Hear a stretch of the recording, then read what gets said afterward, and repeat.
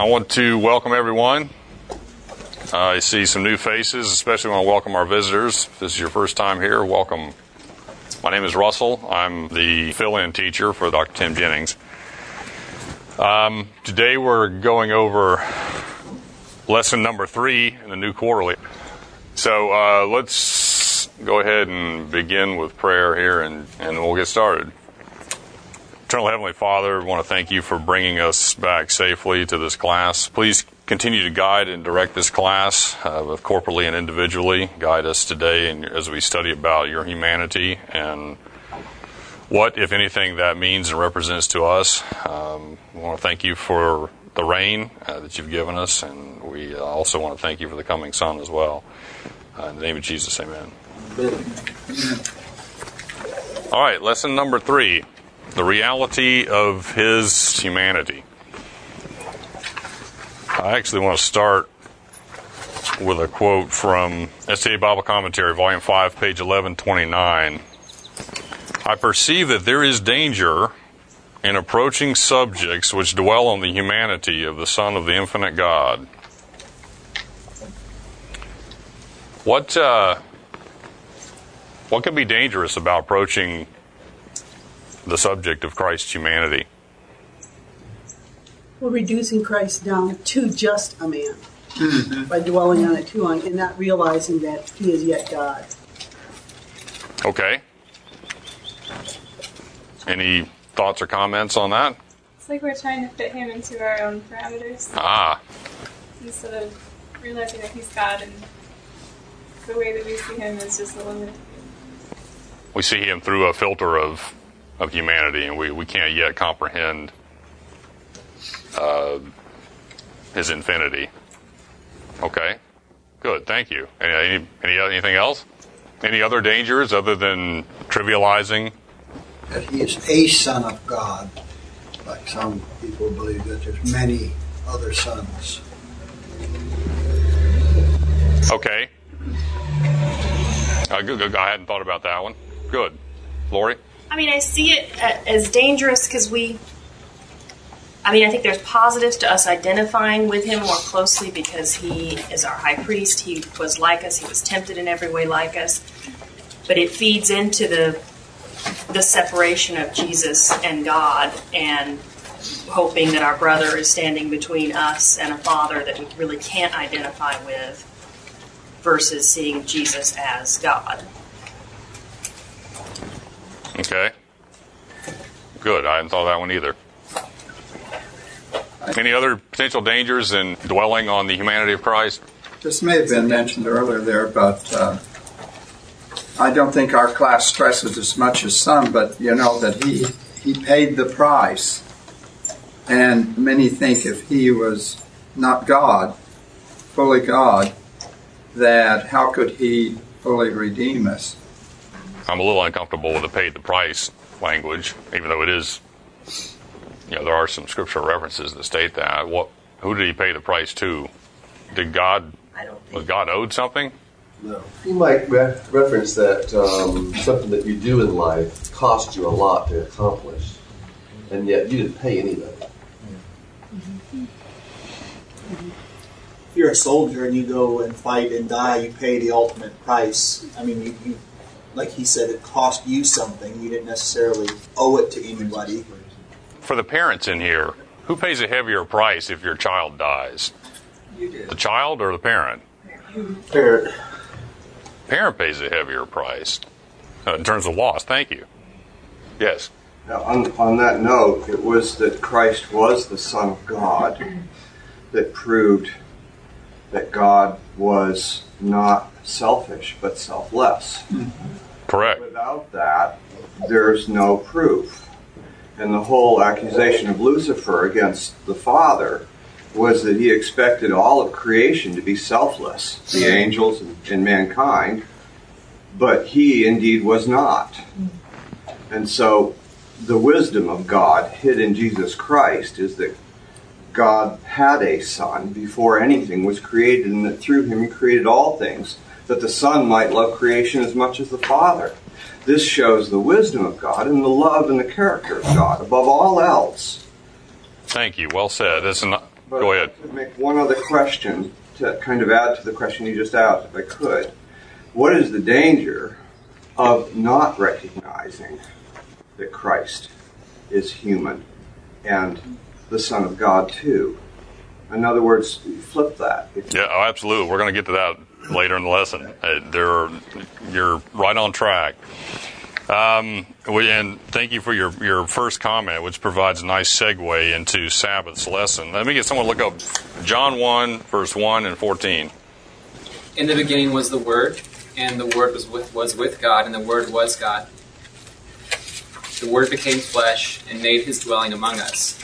We have seen his glory, the glory of the one and only, who came from the Father, full of grace and truth. Thank you. Two questions. Was it necessary for Christ to take on humanity for our salvation? Yes. Why? Well, for one thing, God couldn't die, and he had to prove that sin caused death. Okay.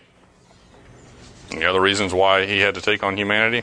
Well, Satan claimed that we couldn't keep the law. Right. So, if Jesus had come down, What law? Let me back up a little. What law?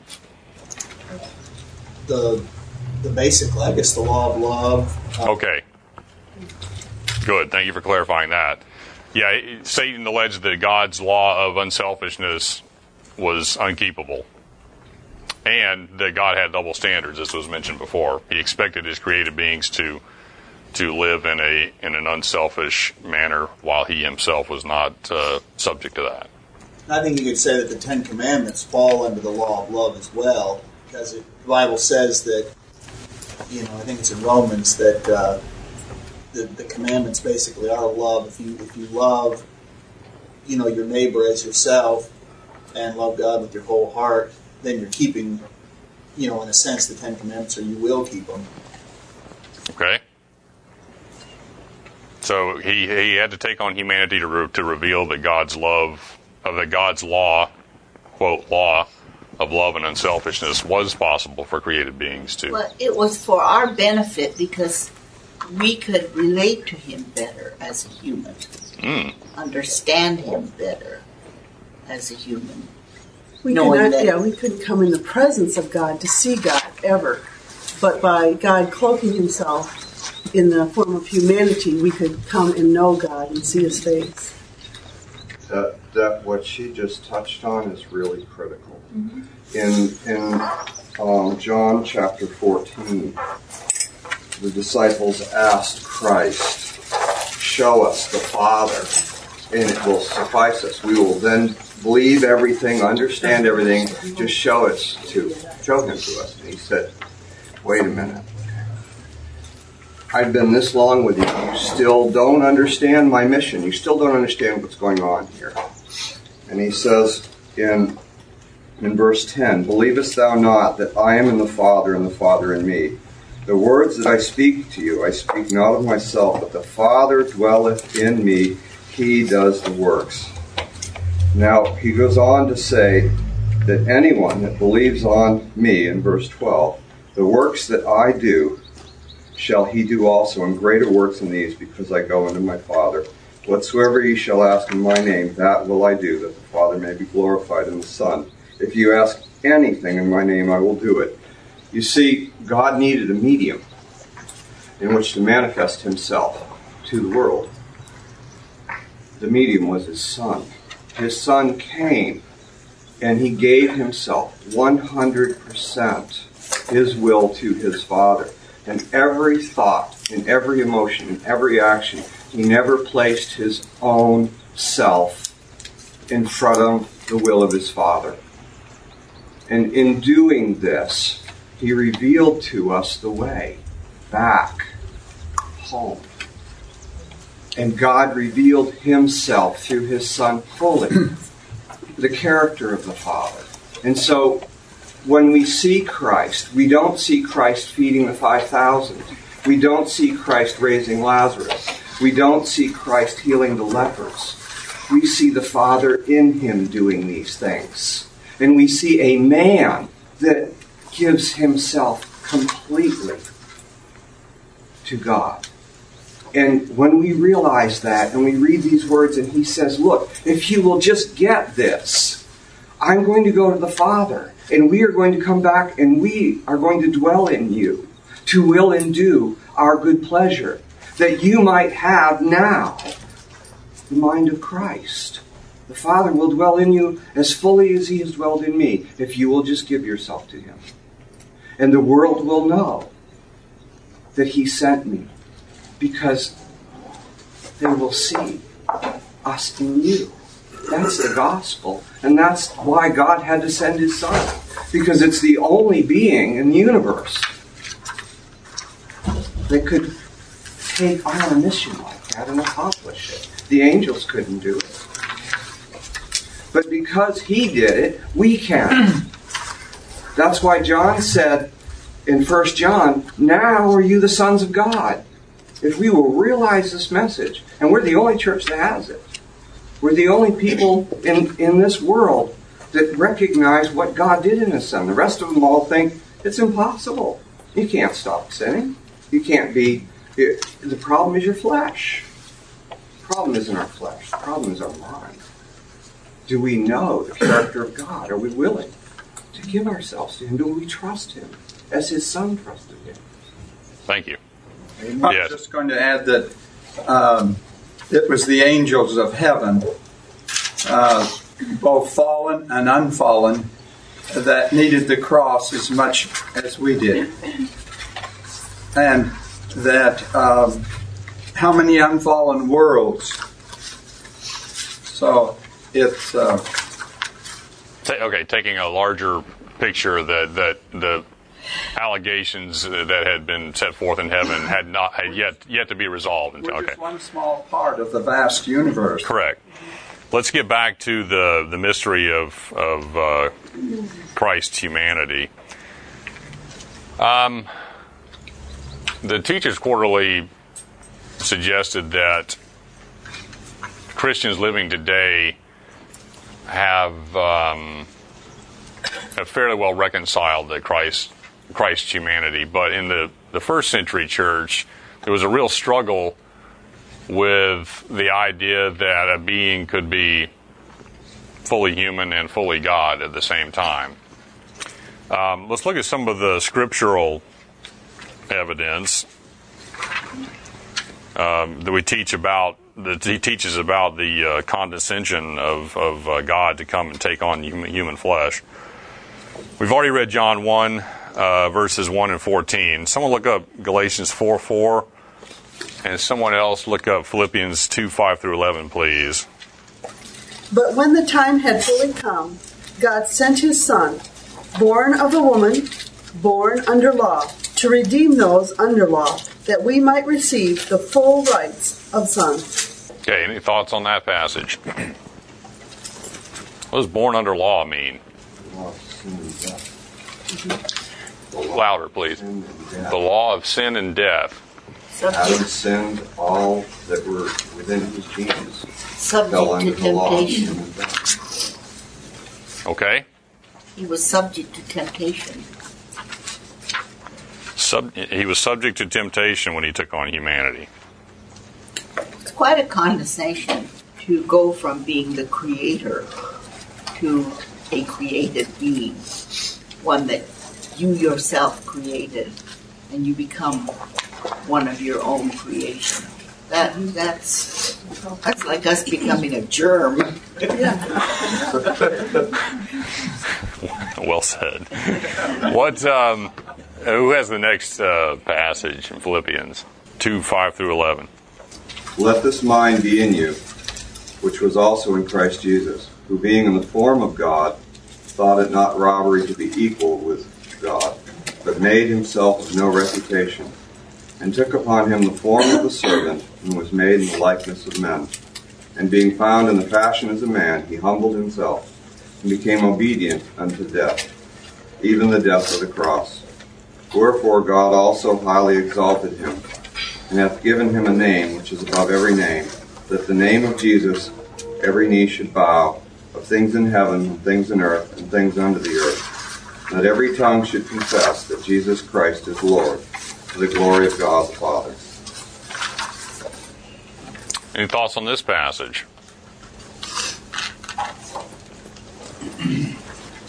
This being did not consider equality with God something to be grasped, but he humbled himself, took on the form of a servant, and humbled himself unto death. What does that mean? What does it say about God? That he would give up all his power to save us. Well, it's quite a contrast to what Satan did. Satan was a created being, and yet he aspired to go higher and higher. He wanted to be above God, whereas God did not consider that something that he needed to hang on to, but he was willing to lower and lower and lower himself until he became a servant, the very lowest of a human being. Okay. What else does it say about God, Linda? He has that kind of mindset about leadership that's so different from our set of leaders. You know, in our world, leaders are people who climb on the backs of other people and reap the benefits of other people's work and enjoy the power over other people. But his form of leadership, and the one he wants us to aspire to, is the leadership of true servanthood. Antithetical to absolute power corrupting absolutely. What does it say about God's trustworthiness? Can we trust a being like that? It's the only way we can. It's the only way we can trust him. That's right.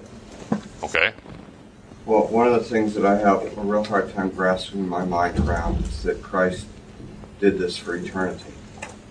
He didn't just make the decision to become a man for 33 and a half years and then be like his Father again. He chose to become a man forever. Yes, we're going to get to that shortly as well. You've been reading my notes? Yeah. That's in Tuesday's lesson, which we might as well shoot there now. He did not relinquish divinity and the power of divinity after his resurrection. He is no longer limited as he limited himself. His physical power is. Well, did he relinquish divinity while he was on the earth? No, he just he had access to it. He just chose not to use it for his own wants and needs. Okay. But when I think that he came down and became human like we are, and we have all the ability, I mean, everything is available to us that was available to him. But yet he didn't even sin in thought. I mean, in thought. I know. It's staggering to comprehend, isn't it? That while you're hanging on a cross with nails embedded in your hands and feet, and people cursing at you and spitting on you, that you don't even have a thought, I'm tired of this. Well, sometimes thoughts come into your mind. Yeah. That you don't even seem to have control of. You can stop it once it gets there, but I'm saying it comes. Wasn't that because, as Paul was saying, it being in Christ, if we be in Christ, he was in God, apparently, the connection all through his life, and the thing that disturbed him at the cross was, where are you? My God, why have you, I can't get to you. That's what really killed him, wasn't it? Not the spears, but the thought that he was shut off from God. Well, he was separated from God. God stayed his hand to intervene to save him. But all through his life, he had that connection with God. Okay. And that's where we're told if we, which none of us do, but if we persevered as he did and made priorities first as he did, that we could rise above sin. And that's the goal, isn't it? Holiness. All right, since we're heading down this road, let's move on to Wednesday's lesson. Someone look up Hebrews 5, 8, and 9. Tina, you got a comment? Well, if it's possible, I mean, I believe it is. But yet, why have we never known anybody except Elijah and Enoch that has ever achieved that? Well, they didn't even achieve that. But if it's possible for humanity to achieve that today, why, with all the millions and millions of people throughout creation from the beginning, have never achieved that? I think it's because of our perspective of sin. I mean, perspective of perfection. How do we know that no one has? Mm-hmm. Yeah. Because I don't see how it's possible. Somebody not in thought, not even to sin. Because Christ did it. Well, I know He did, but it says that as He is, so are we in this world. It's just a matter of. I mean, it's if that mindset prevails in us, in each of us, then we're denying the power of what Christ did, and if we continually look to someone to see an example, then we're not looking in at the right example we right? have. I don't think it's necessary not to think, as humanity, not to have a thought that would not be a temptation as long as we didn't pursue it. But Christ's thoughts were different. Because of being God, His thoughts had power that could actually be manifested in physical action, moving a mountain. You know, we could move a mountain, but you know what I mean? That perfection, as far as looking at it, does not necessarily mean free of temptation, free of a thought. I mean, clearly Christ was tempted, and we have ample evidence of that. Negative thought. It's acting upon that thought or dwelling upon that thought that leads into sin. Dr. Moses? Also, when Christ was going down to Gethsemane, He made the statement that the evil one was coming, but He found nothing in Him. So, when the devil brings his temptations, if we truly are united and righteous, we have God in us, then the devil will find nothing in us. Yes, he may bring all sorts of thoughts of temptations or whatever, but they are not attractive because they have nothing like us in us. Thank you. Well said. Tim has said many times that because of our actions or our habits or our thought patterns or whatever, we set a trap down for things to happen. Oh, okay, yeah, a neurological pathway in the brain and to the peripheral nervous system. Okay.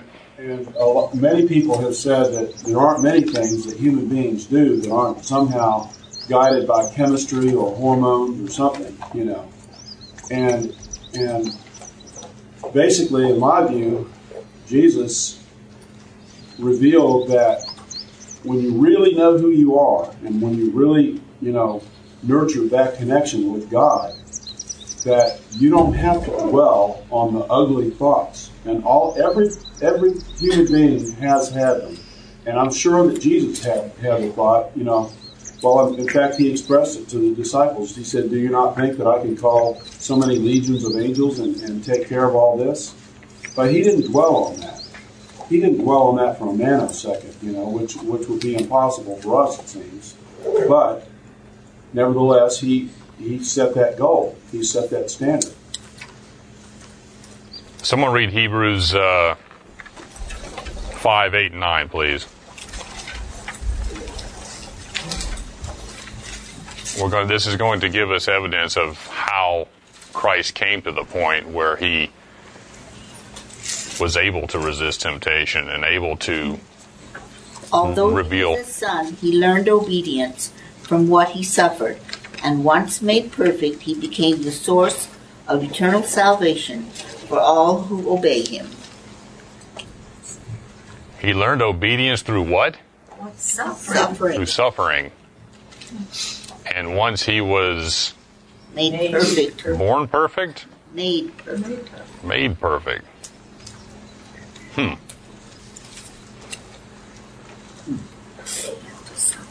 What does that mean for us? Yes. So you can have a 4-year-old take music lessons and they learn to play a piece. And they can play it perfectly. But how would you compare their perfect performance to concert piano? Or that same child when he is a concert pianist. Or the same child when he is a concert pianist. Okay.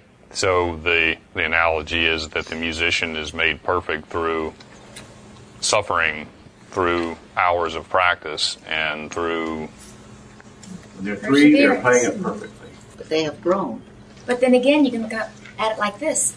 It's their choice to become a concert pianist. You could take the same 4-year-old who played a piece perfectly at 4, but at 40 had not progressed any because they didn't make the choice to continue on and practice and persevere and, so... And grow.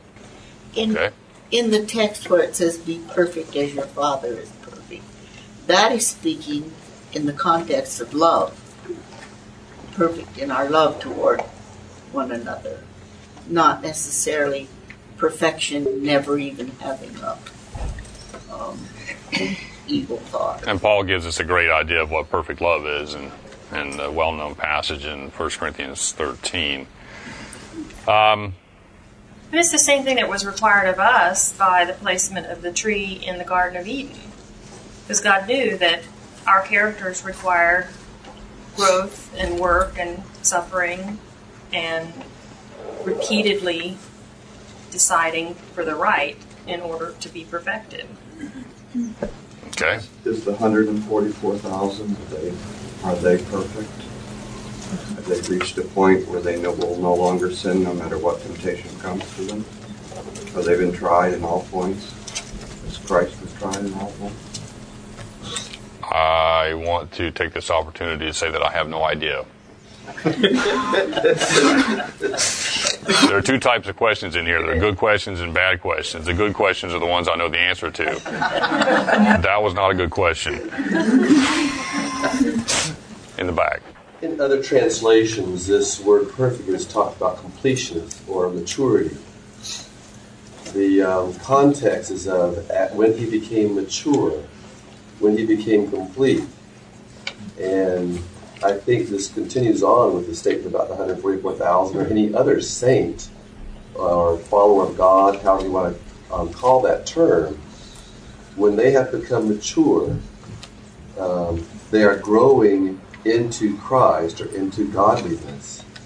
And when we truly have become mature, then Satan's aspects, the law of selfishness, will not appeal to us. No.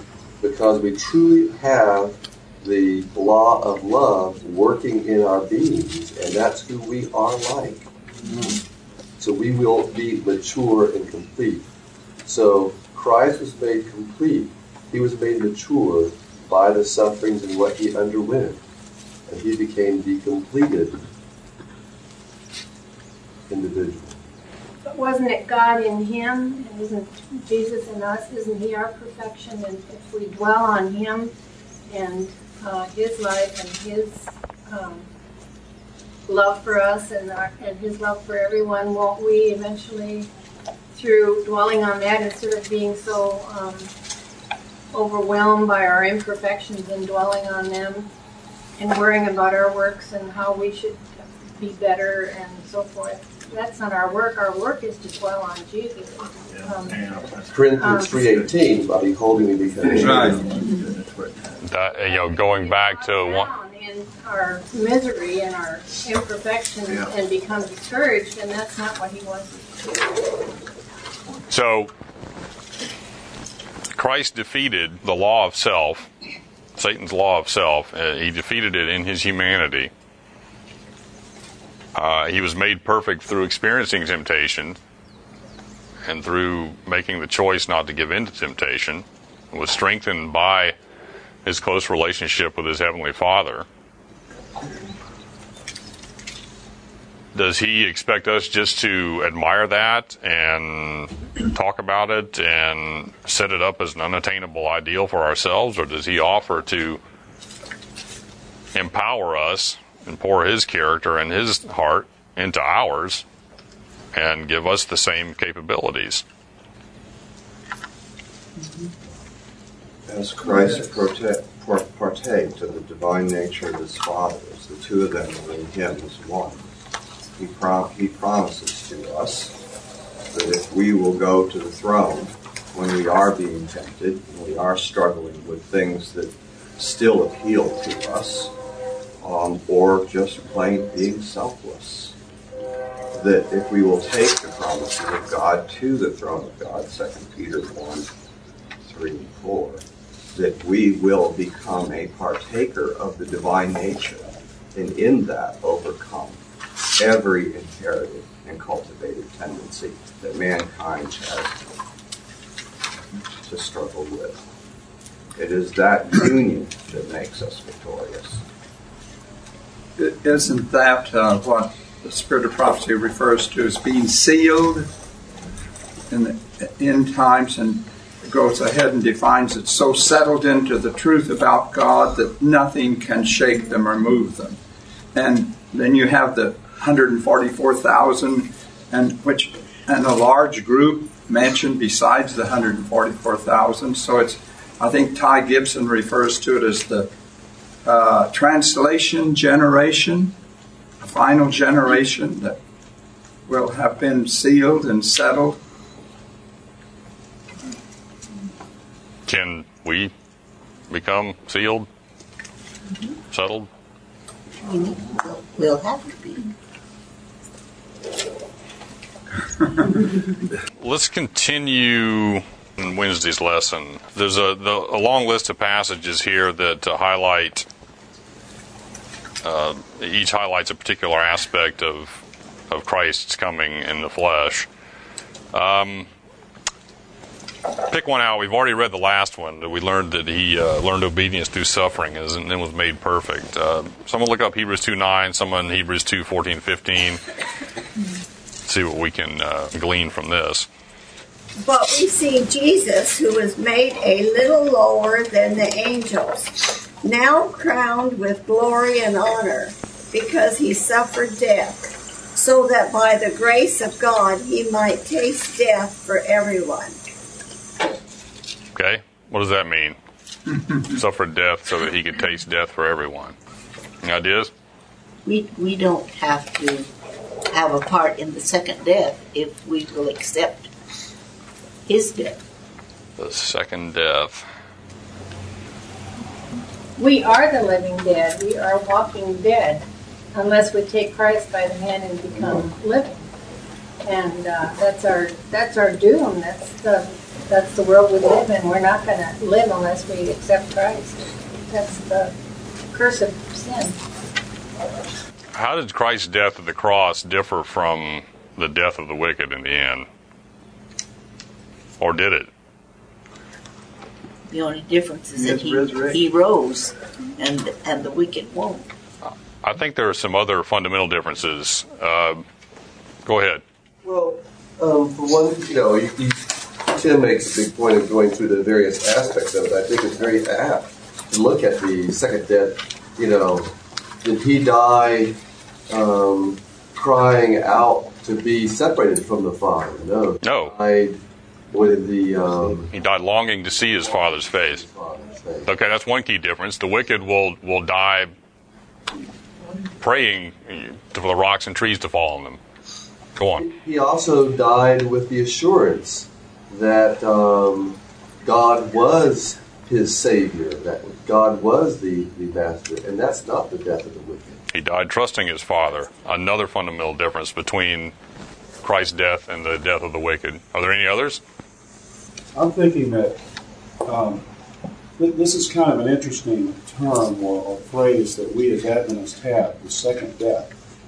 It seems as though we're dealing with an aspect of dualism that has come through, first of all, paganism in the Greek culture, and then has sort of found its place in Christianity through Gnosticism, and in fact is very deeply seated in all the languages, the symbolic language of Christianity today.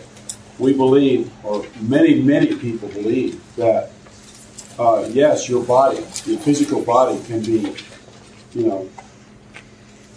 just ended right now, but your spirit will go on, and it stays in some form of life whether it's in God's care or whether it's, actually looking down at some people, at the people that are still in their bodies or whatever. And what we're trying to say as Adventists is that spirit that you think is alive is going to die. But I think what Jesus really did was show that the spirit and the body die at the point of physical death, unless you have a connection with God, in which He can return your spirit to your body, and take you out of timeout or second death or whatever else it is. It's a deep area. Quite. I want to just throw in the second death runs all through Revelation 20. That term is not an Adventist term. Okay. Second death. Since we're on the subject of death, someone read Hebrews 2:14-15, please. This will give us a little insight as to what is death. Because God's children are human beings made of flesh and blood, Jesus also became flesh and blood by being human form. For only as a human being could He die, and only by dying could He break the power of the devil, who had the power of death. Only in this way could He deliver those who have lived all their lives as slaves to the fear of dying. The devil holds the power of death. What translation? New Living. How can the devil hold the power of death? For sin and temptation. He keeps us from knowing God. The lies about God. Continue. Through sin and temptation, were you going to elaborate? Okay. Through keeping us from knowing God, through deception, in enticing us to wander away from God, who is the source of life. Okay, so if we choose to remove ourselves from the source of life, death is the only thing that can result. And the devil has the power to encourage us to wander away.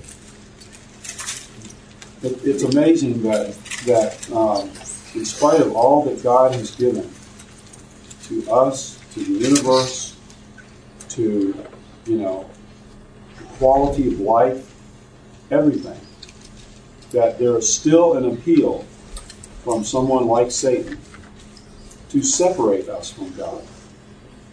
And yet it remains a powerful appeal and a powerful temptation or whatever, Well, the thing is, we were never connected to God when we were born. We correct. were separated from God at the very beginning. Correct. Unless we take Him. We have a genetic. We are separated and doomed to die. Exactly. We have a genetic predisposition toward self-absorption. When a child is born, what is his sole concern? Self. Me. Take care of me. Clean me. Feed me. Love me. Doesn't care about how mom's doing. Doesn't care about how dad's job's going. Doesn't care about any of that stuff. He cares about himself. I mean, we are born infected, and we're born without the choice. I mean, I didn't choose to come into this world. Yes, sir. The first death is mentioned that occurred when Adam and Eve sinned, and that's when the connection was broken, and so we have all been born in sin. But the first and second death, running all through the scriptures and Ellen White, I think are one of the points that at least helped me as a new Adventist to put it together. And I think you have to keep that distinction, that we're all who are born are going to die the first death unless we live to see Jesus come, no matter what state of perfection or whatever. But, well, Enoch, I guess, was translated. But does the Bible ever say Jesus died the second death? I don't believe it does. No. I don't believe it mentions there, but that is what, that's an Adventist belief. And it's Is it a correct teaching? That Jesus died the second death? No, not the second death. Oh, no. Yeah. Is it a correct teaching? Because we've already examined some very fundamental differences between the death that Christ died and the death of the wicked, and they're not. Ellen White says it is the second death. He's the only one to have tasted the second death. Who is that? And Graham Maxwell all the time has taught it's the second death that he experienced. Well, I'm not sure I agree. I respectfully disagree, just because of some of the differences in Christ's heart and the heart of those who will taste the quote second death. There are some they're polar opposites conditions of their hearts. But no. Now, the only similarity that I see is that they both experienced a withdrawal of God's life-giving love, life-giving force. When Christ didn't choose. Christ elected to go through that. He chose to go through that, but it tore him up. The wicked are going to want to embrace that. Isn't that the second death? When Christ died, he did not know that his sacrifice was fully accepted of God. He didn't know that he was going to rise from the grave, and that's what the Okay, hang on. He told his disciples numerous times that the Son of God, that he had to die, he would be raised on the third day. So he stepped forward in the faith that he knew in his relationship with his Father that that's what would happen. In the faith, but that's what his death was so total to him, because he was separated from the Father. That's what the second death is, the separation from God. Eternal. So he didn't, in the fullest sense. Well, then it wasn't eternal. He didn't. No, but it was in faith that he accepted that he would rise again. But he did not know for certain he would rise again. That was my understanding in Sister White's teachings and everything. She said he couldn't see past the portal. Right. And that's what the second death is. So you have to do it by faith. In other words, God said this would happen, so even though I can't see it, because it feels like what's happening to me is just of total a separation from the Father. But in herein we see one of the key differences between the death that Christ died and the death that the wicked will die in the end. Christ trusted his Father. He trusted that the relationship that he'd built with his Father was built on evidence and trust based on that evidence.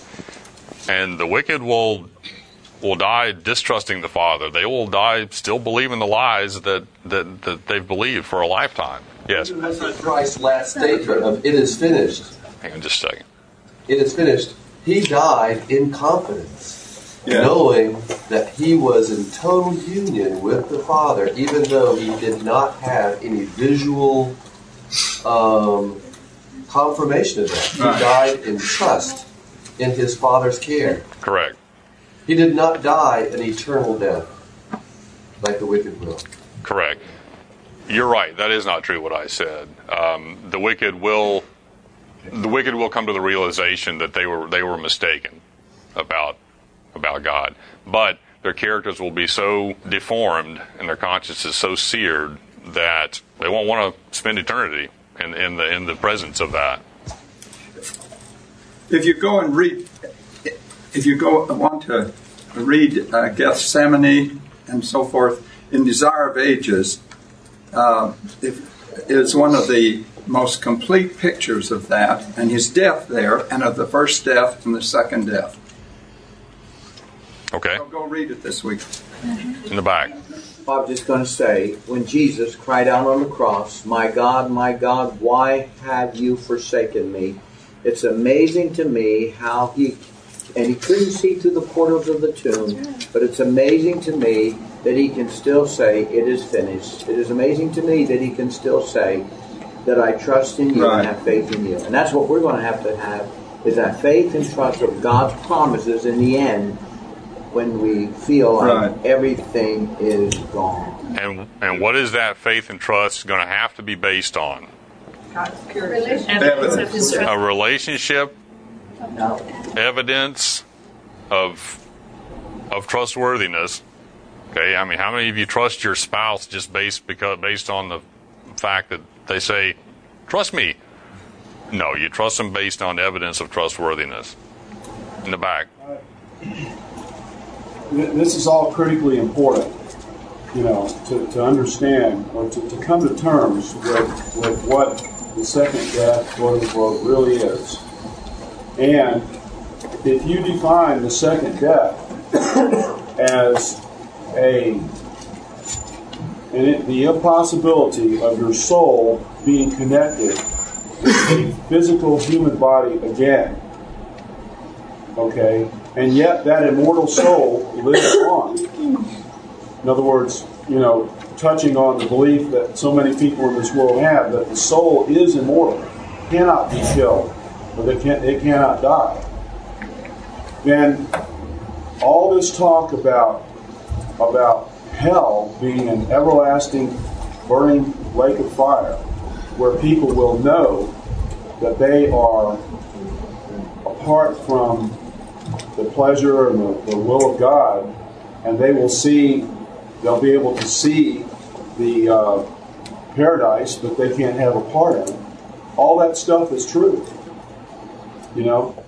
But if you believe that you have to be in a physical body in order for your soul or your spirit to have any life at all, then you really have to accept that Jesus died completely, totally and completely, and that it was only a gift of his Father, because of his connection with his Father, that he came back to life again, that his spirit was renewed, revived, made alive again.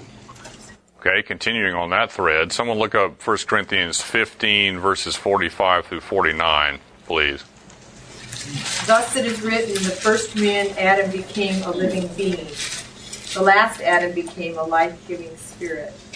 It is not the spiritual that is first, but the natural, and then the spiritual. The first man was from the earth, a man of dust. The second man is from heaven. As was the man of dust, so also are those who are of the dust. And as is the man of heaven, so also are those who are of heaven. Just as we have borne the image of the man of dust, we shall also bear the image of the man of heaven. What version was that? English Standard. Never heard of that one. Any thoughts on that passage? Comparing two different Adams, two different beings, one from the dust, one from heaven. So I have a question. Yes. Maybe not related to this, but related to what we were just talking about. What do we make of the passage then where Jesus said, "No one can take my life from me. I lay it down and I take it back"? Okay. Any thoughts?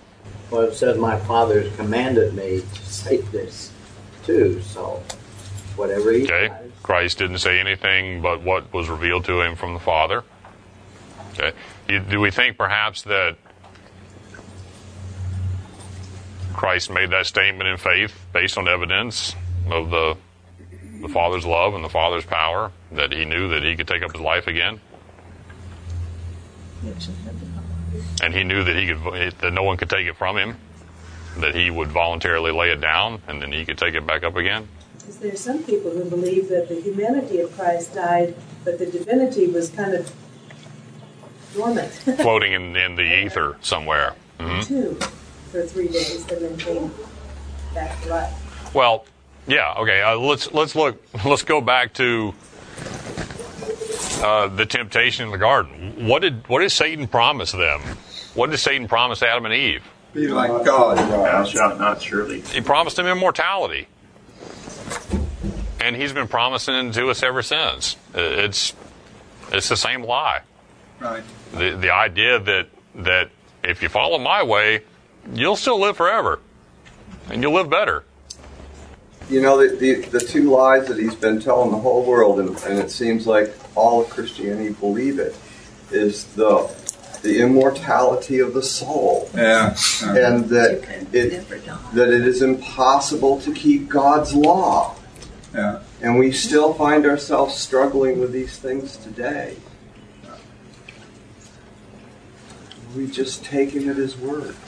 We spend our whole lives trying to get financially ahead, trying to get a better education, learning, and struggling with all these things in life. But the thing we really need to struggle with, the one thing that's going to make all the difference with all the other things in our lives, in our families' lives, in our friends' lives, and everybody we come in contact with, is the struggle of, as Christ is, so are we in this world. And that's the one struggle we spend the least time getting educated about and struggling with in life. Amen. Well, the hardest thing for me is to be a Mary instead of a Martha. It's so hard for me to not be busy and keep doing stuff and take time. Just take 5 minutes to sit down and read my Bible. That's the hardest thing for me. Well, that's called sin. It is. But, and, we live in a world... But that's what we need. Right. We don't need... Like but we're surrounded by sin. We're not surrounded by purity and holiness and all that. Right. We're surrounded by sin. If we lived in a world where every place we turned, we saw goodness and love and all that, it'd be so much easier. But our salvation is dependent on our relationship with God. And that's all it's dependent on. But we don't take the time because we live in all of the requirements of the world that we live in. And it's sin. We just, it's difficult. Well, we need to prioritize. That's exactly right. We need to prioritize, and we don't. And the importance of the Sabbath comes in there. Thank God for the Sabbath. For us. Mm-hmm. Thank God for a 1 hour Sabbath school. I agree. Thank you. I'm going to have to close on that. Gracious Heavenly Father, we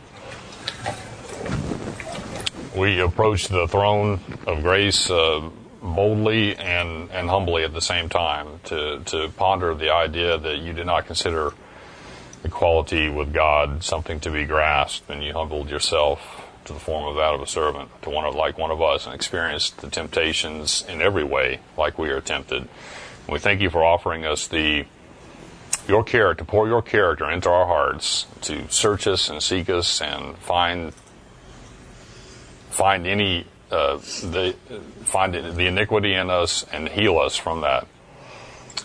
We look forward to you coming again. We want to ask care and blessings on those of our group who are not with us today. Bring them safely back to us in the weeks ahead. We ask these things in the name of Jesus. Amen. Amen. Thank you all for your insight and contribution.